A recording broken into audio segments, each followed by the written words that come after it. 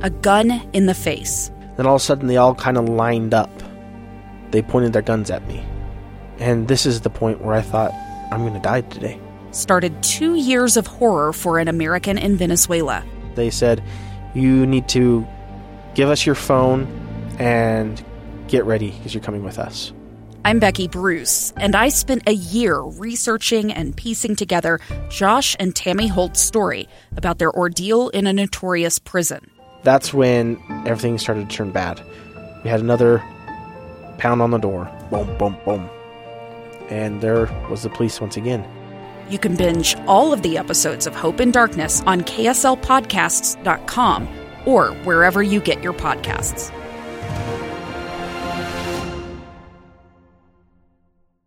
Inside Sources. Welcome back, everyone.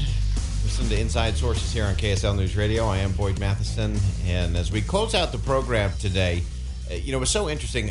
One of the things I love about this extended format, having 2 hours every day, is a chance to have conversations like we just had with Art Raymond, where we can really kind of dig in and poke around on some things. And I just love this notion that Art shared with us that what Ambassador Huntsman and Jamie Dimon, CEO of JP Morgan Chase, pointed out was that this problem that we called the pandemic really just played things out. It was kind of an accelerant. Companies that were struggling, that accelerant took them to the bottom, and they failed faster than they might have in normal circumstances. Companies that had a strategy, a structure, and discipline set in place, it worked as an accelerant. And so it really goes to the old adage from James Allen, circumstances don't make the man, they reveal him. And those things are really true. And so I want to close out the program today by applying this very principle of it's an accelerant. And the principle we're going to get to is integrity. So if you look at history, which we love to do on this program, throughout the ages, you have seemingly great women, seemingly great men who've been exposed as less than noble, less than genuine, some of them even less than human, when faced with challenging circumstances. And the reverse is also true. There have been men and women who were seemingly ordinary, but when they were placed in those difficult situations, they've risen to extraordinary heights of courage, of character, of integrity. And so just as the pandemic in and of itself is neutral, it just exposes and accelerates whichever direction we're going. It's a reveal situation. And the thing that we have to make sure that we always reveal in who we are and what we do is our integrity. I really believe that watching the great revealing that often takes place in those challenging circumstances is the stuff history and legends are made of. Observing a person in a really challenging situation just manifests so much about who they are deep inside, what they are really at their core. It's also a pretty good predictor of what they'll do in the future. Because what you are at your core is the basis of your strength. It's what enables you to do the right thing under pressure, or even, or maybe especially, when nobody's looking. It's easy to do the right thing when everybody's looking. It's when no one is looking. Do you have integrity then? And so that's the core of the core. The essence, I think, that we have to get to is that our integrity is going to be exposed in challenging, difficult circumstances. It is the great revealer. It's the great accelerant that demonstrates where our personal integrity really lies and how much of it we actually have, how much strength we build up, and what we're willing to do there. There's an old example that's one of my favorites. I first heard this from Sherry Dew years ago. She talked about it in these terms. She said anything that lacks integrity is unstable.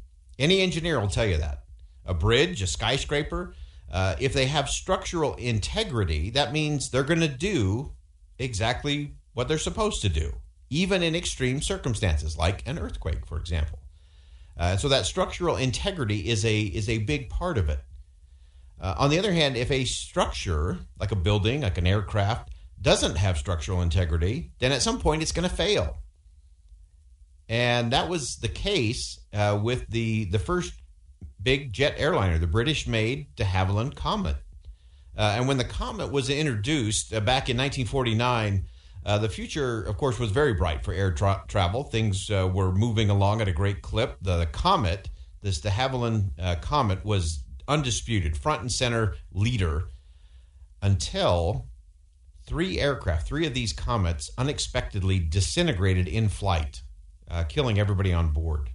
So, of course, the planes were grounded. The engineers were working feverishly to figure out, what had happened. They had worked so flawlessly in all of the test flights and all of the early times that they were taken up into air, and they couldn't figure it out what the problem was. How was it that it had been so flawless at first, and then suddenly it broke apart in midair? And so the engineers set up a fuselage in a large pool, and then they went through this process. They pumped water in and out to simulate what cabin pressurization would do to the structure. Again, they're trying to test the structural integrity of the aircraft. Why is it that these planes broke apart in the air after performing just great in all of their test flights? And what they found at the beginning was nothing at all.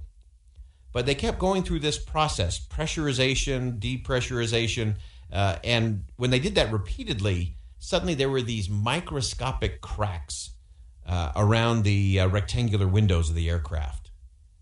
And these microscopic cracks eventually widened into big gaping holes.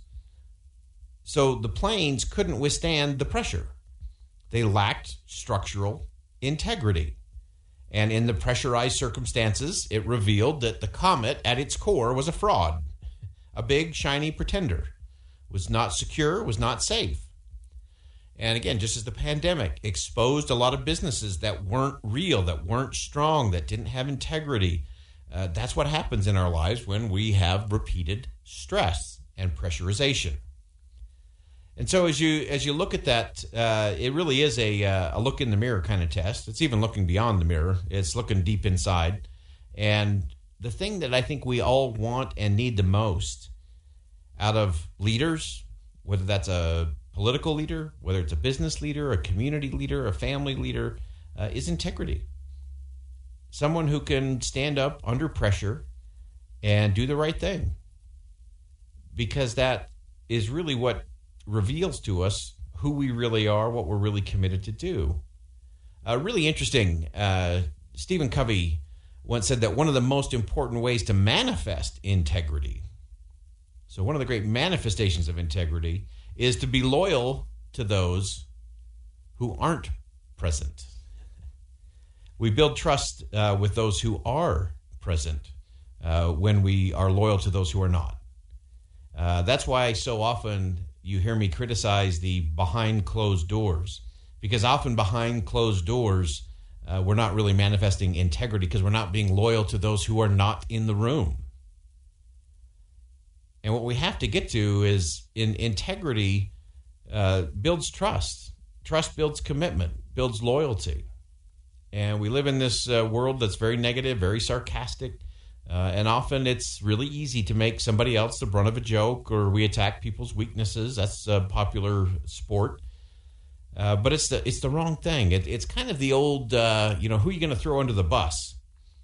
Usually the person who gets thrown under the bus is the person who's not in the room.